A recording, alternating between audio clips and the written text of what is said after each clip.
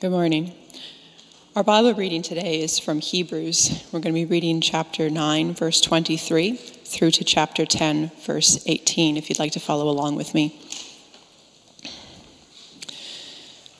Thus, it was necessary for the copies of the heavenly things to be purified with these rites, but the heavenly things themselves with better sacrifices than these. For Christ has entered, not into holy places made with hands, which are copies of the true things, but into heaven itself, now to appear in the presence of God on our behalf. Nor was it to offer himself repeatedly, as the high priest enters the holy places every year with blood not his own, for then he would have had to suffer repeatedly since the foundation of the world. But as it is, he has appeared once for all at the end of the ages to put away sin by the sacrifice of himself. And just as it is appointed for man to die once, and after that comes the judgment, so Christ, having been offered once to bear the sins of many, will appear a second time, not to deal with sin, but to save those who are eagerly waiting for him. For since the law has but a shadow of the good things to come, instead of the true form of these realities, it can never, by the same sacrifices that are continually offered every year, make perfect those who draw near. Otherwise, would they not have ceased to be offered, since the worshippers, having once been cleansed, would no longer have any consciousness of sin. But in these sacrifices there is a reminder of sins every year, for it is impossible for the blood of bulls and goats to take away sins. Consequently, when Christ came into the world, he said, "Sacrifices and offerings you have not desired, but a body you have prepared for me. In burnt offerings and sin offerings you have taken no pleasure." Then I said, "Behold, I have come to do your will, O God, as it is written of me in the scroll of the book." When he said above, "You have neither desired nor taken pleasure in sacrifices and offerings and burnt offerings and sin offerings. These are offered according to the law." Then he added, "Behold, I have come to do your will." He does away with the first in order to establish the second. And by that will we have been sanctified through the offering of the body of Jesus Christ once for all. And every priest stands daily at his service, offering repeatedly the same sacrifices, which can never take away sins. But when Christ had offered for all time a single sacrifice for sins, he sat down at the right hand of God, waiting from that time until his enemies should be made a footstool for his feet. For by a single offering he has perfected for all time those who are being sanctified. And the Holy Spirit also bears witness to us, for after saying, "This is the covenant that I will make with them. After those days, declares the Lord, I will put my law on their hearts and write them on their minds." Then he adds, "I will remember their sins and their lawless deeds no more. Where there is forgiveness of these, there is no longer any offering for sin."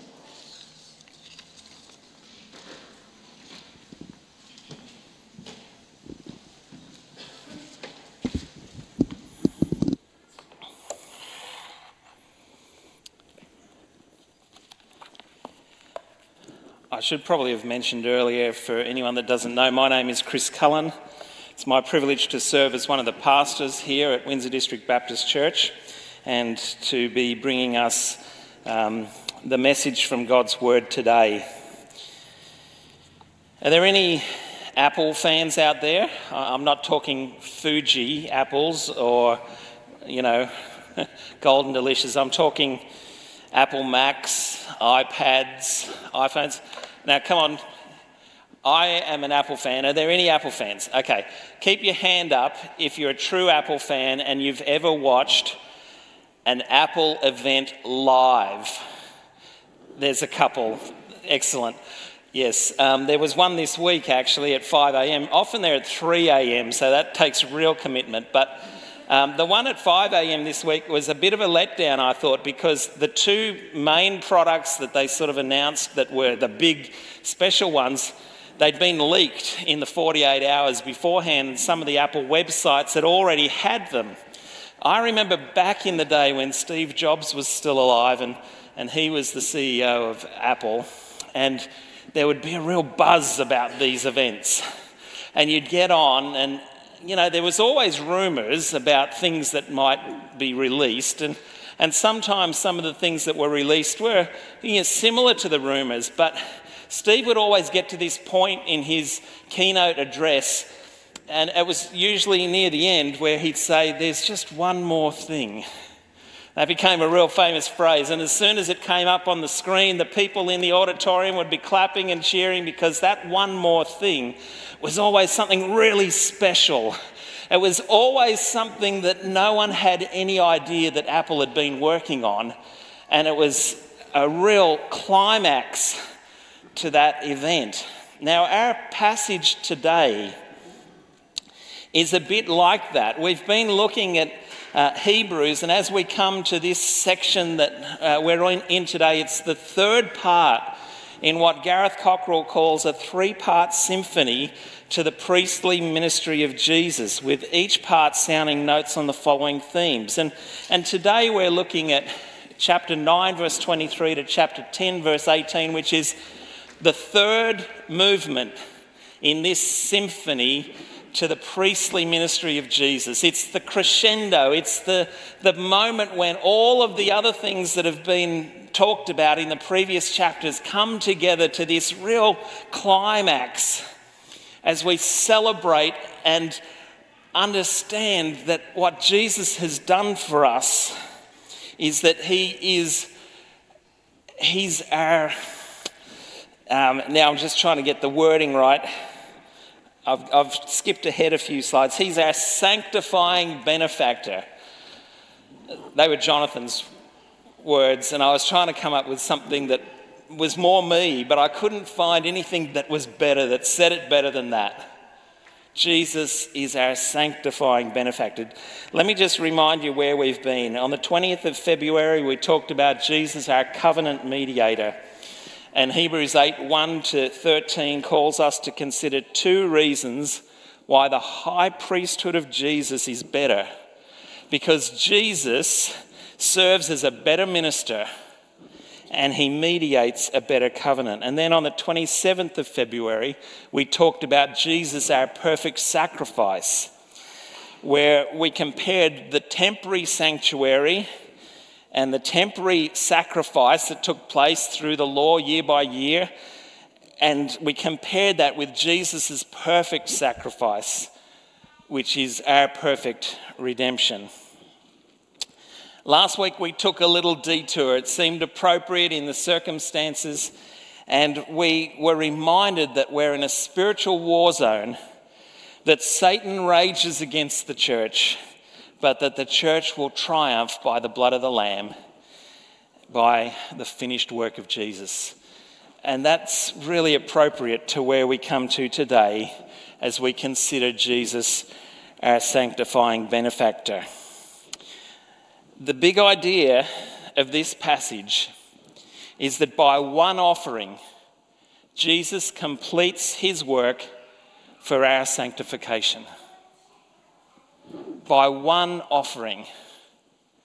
Jesus has finished his work. It's completed. It's done. And the benefit for us is our sanctification. I really liked what F.F. Bruce says about this passage. He says, the things in heaven represent realities which have a present existence for Christians through Christ. And there's been this real sense as we've been looking through the book of Hebrews of looking back at the Old Testament, at the sacrificial system, and comparing that with what Jesus has done. And there's been a comparison between what takes place here in the earthly and what takes place in heaven. And there's been a comparison between the blood of bulls and goats and calves and the blood of Jesus. And there's been a comparison between the old covenant and the new covenant. And as we step into this, we're going to see in our outline that we have these coming through. In verses 23 to 28 of chapter 9, we look at when and where does Jesus make his offering. And then in verses 1 to 4 of chapter 10, why other offerings are insufficient. And then in verses 5 to 18, we consider the finality of the offering of Jesus.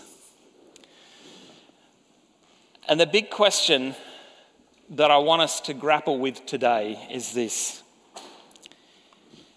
If Jesus has done it all, what do I do? It's a really important question for us. If Jesus has done it all, what do I do? Now, don't get me wrong. I'm not suggesting in any way that we can do anything for our own redemption. Jesus has done it all. But how should we live? Might be another way of putting it. If Jesus has done it all, how should I live? How should you live? Let's pray. Lord God, we ask as we come to your word that we will hear the voice of your Holy Spirit testifying to us. That we will have the assurance of knowing that we are yours through the finished work of Jesus. And that we might go forward into this week emboldened to live for you. We pray it in Jesus' name. Amen. So as we look at chapter 9, verses 23 to 28, we have here a summary of what's gone before, and there's three sort of couplets, three pairs of 2 verses each. So we read in verses 23 and 24, "Thus it was necessary for the copies of the heavenly things to be purified with these rites, but the heavenly things themselves with better sacrifices than these. For Christ has entered not into holy places made with hands, which are copies of the true things, but into heaven itself, now to appear in the presence of God on our behalf." Jesus has done his work and he's gone to heaven. And this is really a summary here of the work of Jesus. He's not made his sacrifice like the high priests from before in temples made by human hands. He's made his sacrifice. He's taken his offering to God himself. For Christ has entered into heaven itself, now to appear in the presence of God on our behalf. In the Old Testament, the priests entered year by year, once a year, the high priest would go into the Holy of Holies to offer that sacrifice to God, and then would come out again. But Jesus has gone into the presence of God himself in heaven on our behalf. And he is there praying for us, interceding for us. He is there in God's presence on our behalf. The second couplet, verses 25 and 26, "Nor was it to offer himself repeatedly, as the high priest enters the holy places every year with blood not his own. For then he would have had to suffer repeatedly since the foundation of the world. But as it is, he has appeared once for all at the end of the ages to put away sin by the sacrifice of himself." When does Jesus make his offering? Well, he made his offering in human history 2,000 years ago. Once only. He doesn't have to go in repeatedly year after year. He made his offering once for all, and it was acceptable in God's sight. So he was received into the presence of God to act on our behalf. It happened once, and it doesn't have to happen again. Unlike the priestly sacrifices which needed to occur year after year. And we'll talk about that a bit more when we come to chapter 10.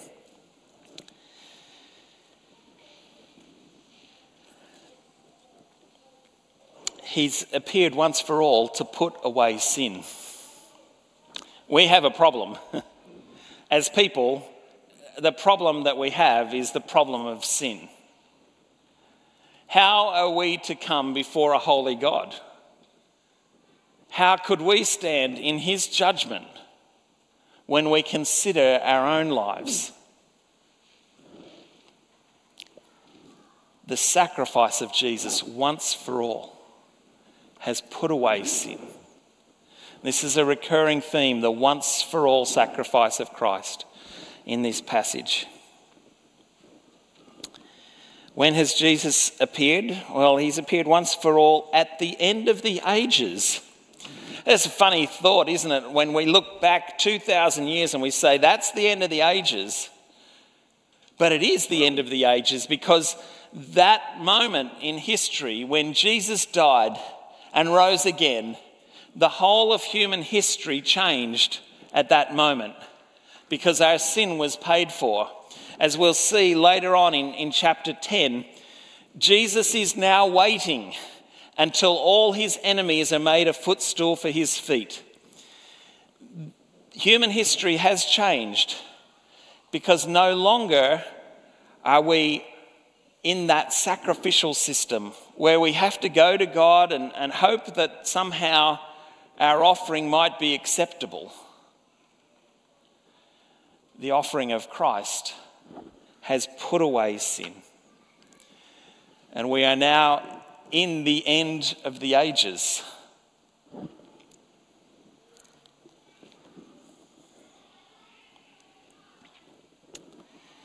The third couplet, verse 27 and 28. And just as it is appointed for man and woman to die once, and after that comes judgment, so Christ, having been offered once to bear the sins of many, will appear a second time, not to deal with sin, but to save those who are eagerly waiting for him. Jesus appeared before the presence of God on our behalf. He appeared once for all at the end of the ages, and he will appear when he comes again. That's a great thing to look forward to. But there's a word of warning in here. Men and women, it's appointed for us that we will die once and then face judgment. Jesus died once, faced judgment, and was found worthy. Amen. He was found worthy. That's why he is in the presence of God now. But when we die, will we be ready to face judgment? Thankfully, we have a high priest, Jesus, who intercedes on our behalf, who offered himself as a sacrifice to bear our sins. And he will appear again. And when he appears again, it won't be at that point in time to deal with sin. That's already happened. He's already dealt with sin. When he comes again, it will be to save us who are eagerly awaiting him, to take us to be with himself. You looking forward to that day when this earth will cease as we know it? There'll be no more wars. There'll be no more floods. There'll be no more illness, sickness or disease. And Jesus will take his people to be with himself. But are you ready to face that judgment? When and where does Jesus make his offering? He makes his offering in the presence of God in heaven. He made it once for all time, and he will appear a second time. in chapter 10, verses 1 to 4, we see why other offerings are insufficient. First of all, they're made in the wrong place. For since the law has but a shadow of the good things to come, instead of the true form of these realities, it can never, by the same sacrifices that are continually offered every year, make perfect those who draw near. The sacrifices in the Old Testament, they were made in this copy, as we saw in 2 weeks ago when we were looking earlier in chapter 9. The sacrifices were made in an earthly tent, which was a copy of the heavenly place. They were made in a reality. Think of it this way. Have you ever done something in virtual reality? Or you've maybe used a flight simulator as a game on your computer? Or you've played a racing simulator. It's Chris Madigan here. He's into the racing simulators. It's great. You know, I've driven the Nürburgring in Germany hundreds of times virtually, but I've never driven it in real life. And when you do something virtually and then you do it in real life, it's not the same. You discover that, actually, this is not the same. I've driven Bathurst lots of times, Mount Panorama, in virtual reality. When you drive it in real life, man, that steepness of that hill is unbelievable. You never get that sense when you do it in virtual reality. The sacrifices of the Old Testament, they were done, if you like, in virtual reality, but it's not the same as being done in reality. That's one of the reasons why those offerings were insufficient. They're not effective. We read,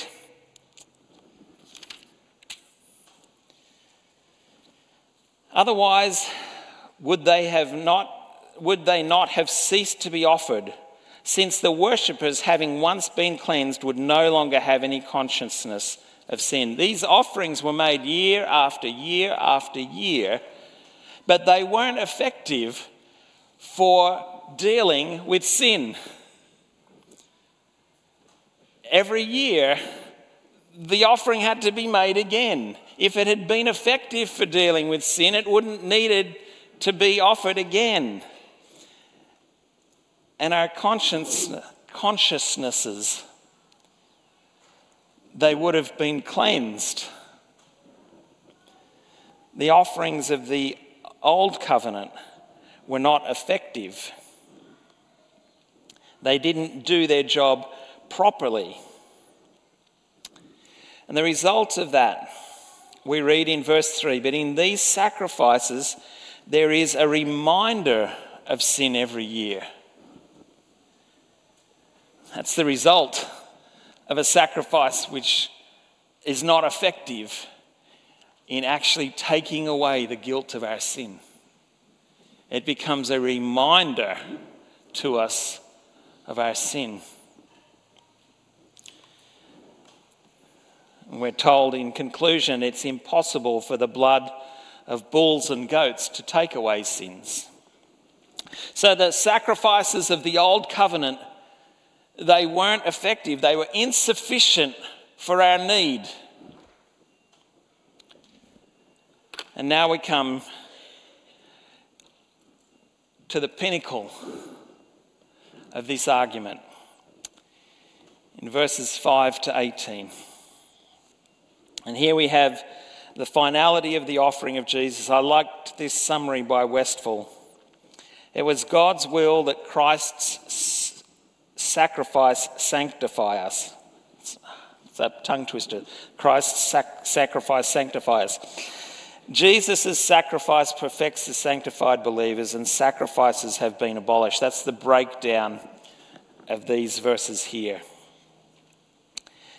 And the first thing that we come to is the fact that Jesus himself is claiming here that sacrifices are not what God desired. You know, we have this sense, don't we, that the Old Testament system was the sacrificial system. But even in the Old Testament, there was an understanding that the sacrifices weren't adequate. Because you see, here we have a quote from Psalm 40. And in this quote, and the author of Hebrews puts the words of Psalm 40 into the mouth of Jesus. He says, consequently, when Christ came into the world, he said, sacrifices and offerings you have not desired. This is a quote from Psalm 40. They already understood that sacrifices and offerings were not sufficient. You remember the story where Saul has done the wrong thing and Samuel wasn't there, and Saul offers up sacrifices. And sorry about that. Saul offers up sacrifices, and Samuel says to him, sacrifices are not what God has desired.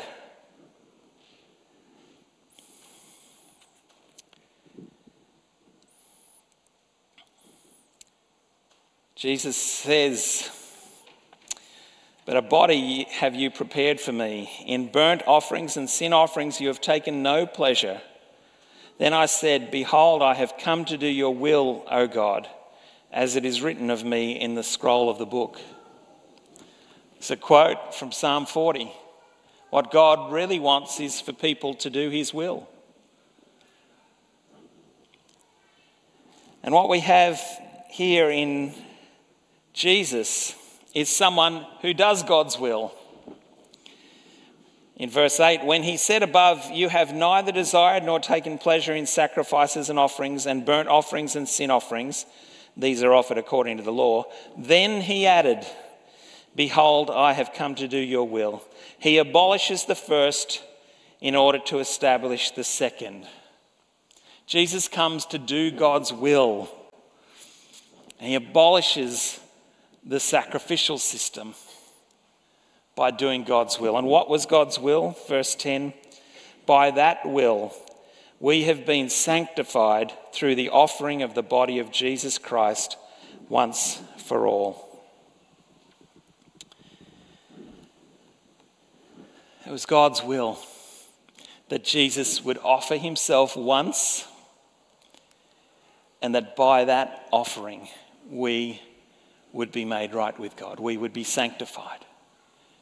We would be consecrated. We would be made righteous in God's eyes.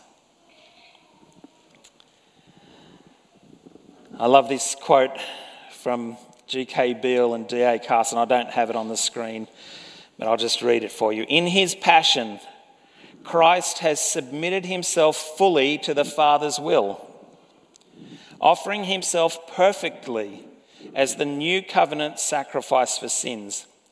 Hebrews emphasizes the path of obedience in suffering that the Son of God was called to walk, and his perfection, that is his completion of the task to which he was assigned. There's a past tense here in verse 10. By that will, we have been sanctified through the offering of the body of Jesus Christ once for all. It happened 2,000 years ago. Jesus died on the cross. He offered himself as a perfect offering for us, and it was God's will that that perfect offering would be for the sanctification of our sins.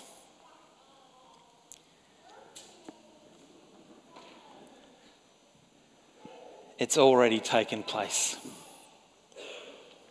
It doesn't have to happen again.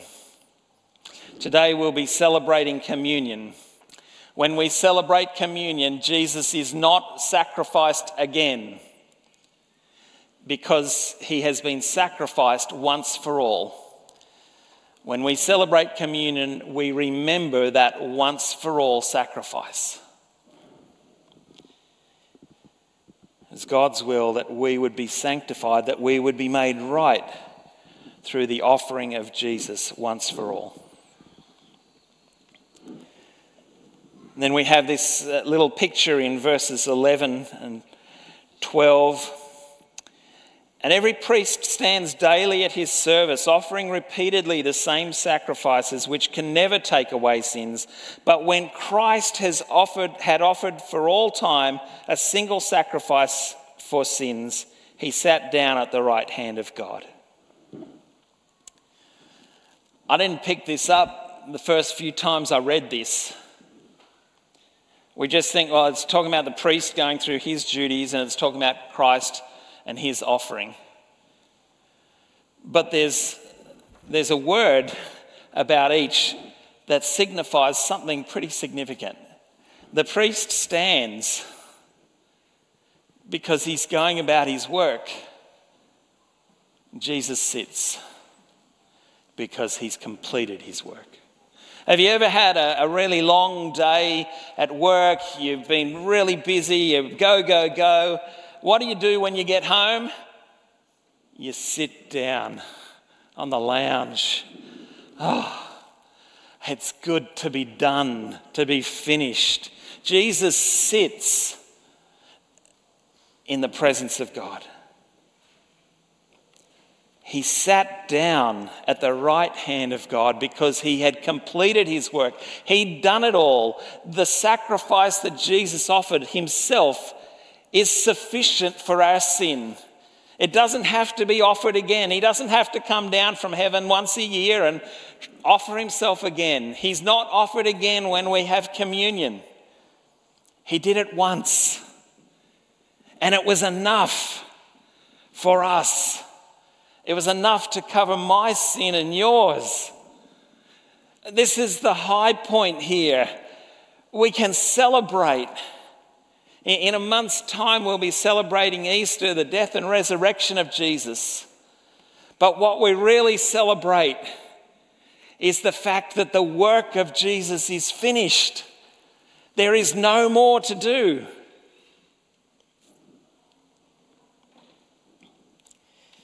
And what's he doing as he sits at God's right hand? He's waiting from that time until his enemies have been made a footstool for his feet. Quote there from Psalm 110. Jesus is waiting until all his enemies are in subjection to him.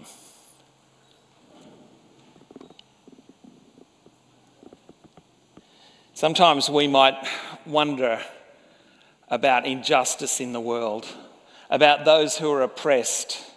At times as we think about things like war, we are faced with that question.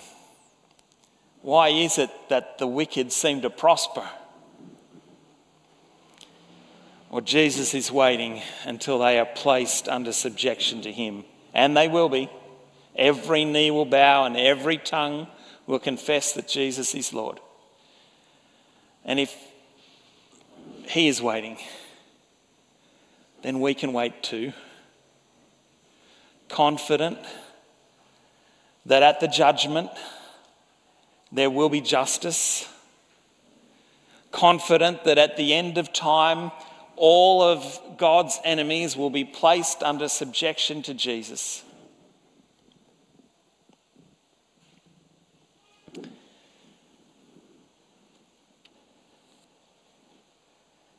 Verse 14, for by a single offering he has perfected for all time those who are being sanctified. This is perhaps the key verse of the passage. It repeats what we've already talked about. By one offering, Jesus has perfected for all time those who are being sanctified. In other words, the work is complete. You and I, we might not feel like the work is complete in us, do we? And this is about understanding that the realities in heaven are for us now. Yes, we still struggle with sin. And there will be that ongoing struggle. But the work of Jesus has already sanctified us. I don't know about you, but so often in Christian sort of doctrine and stuff, we hear about justification being our legal standing before God, and we know that our legal standing before God is right. And we hear that sanctification is about the working that God does to make us like Jesus, which will be complete on the day that he returns.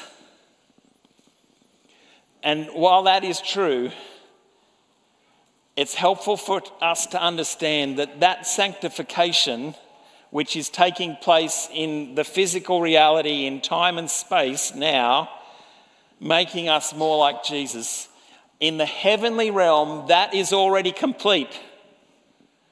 We are already sanctified in Christ. For by a single offering he has perfected for all time. He's completed for all time the sanctification for you and I. It's done. It's like we looked at last week with the situation with Satan at war with the church. He's at war with the church because the victory over Satan has already been won. And while we live in the temporal, in the day-to-day, in the physical world, we may not feel that we are sanctified because we still sin, we still struggle, we're still going through that process. But don't give up. Don't lose heart, because the process that God is taking us through in the heavenly realm is already complete. Jesus has already sanctified us by his offering once for all time. Amen? Yeah? Is that good? Verses 15 to 18, the Holy Spirit bears witness to us. We're told that the Holy Spirit comes into us as Christians when we believe, and he bears witness to us of these things. Are you struggling with assurance? Do you wonder sometimes, am I really saved or not? This is the covenant that God says he will make with us. He will put his laws on our hearts and write them on our minds. You know, if you struggle with sin, it's because in your mind and on your heart, you've got God's law there. And you know that what you're doing is wrong. If you didn't have God's law in your mind and on your heart, you wouldn't struggle. You just do whatever you want. So I want to encourage you, if you struggle with sin, that is actually part of God using your own willfulness to say to you, what's on your heart? Do you know that that's wrong?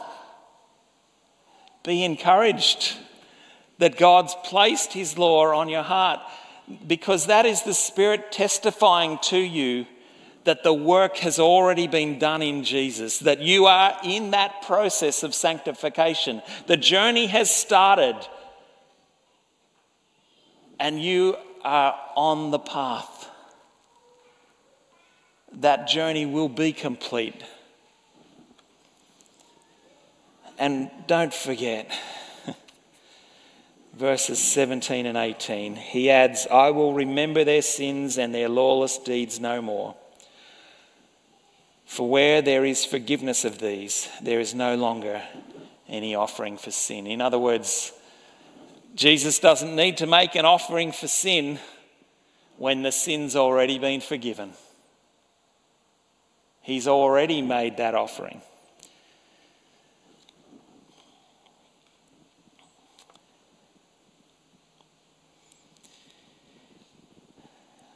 Another commentary, Allen says, in Christ, shadow has given way to substance.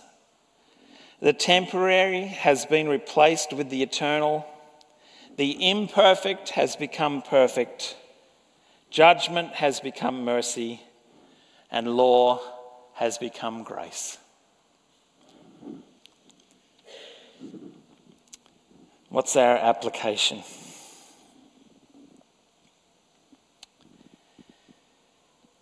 Well, there's quite a few things, and I'll just go through them quickly. Are you ready for judgment? We've already talked about that.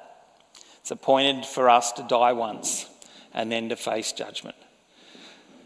The only way we can be ready is to place our faith in Jesus, who died once but was found worthy, who took our sins in his body on the cross so that he might put away sin because of his once-for-all sacrifice. Are you ready? Eagerly wait for him. He is coming again. He will appear a second time. So let's be keen for that to happen.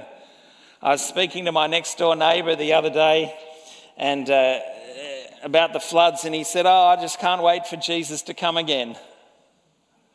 Amen. Won't it be great? Are you eagerly awaiting him? Rest in the finished work of Jesus.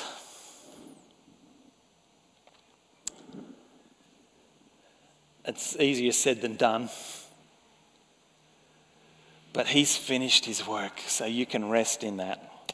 When we were talking about this passage in our sermon in scripture meeting, Warren said something which I really liked. He said, the completeness of what he has done is not changed by the imperfection of my own sinfulness. Yeah, you're going to make mistakes. I make them. We all do things wrong.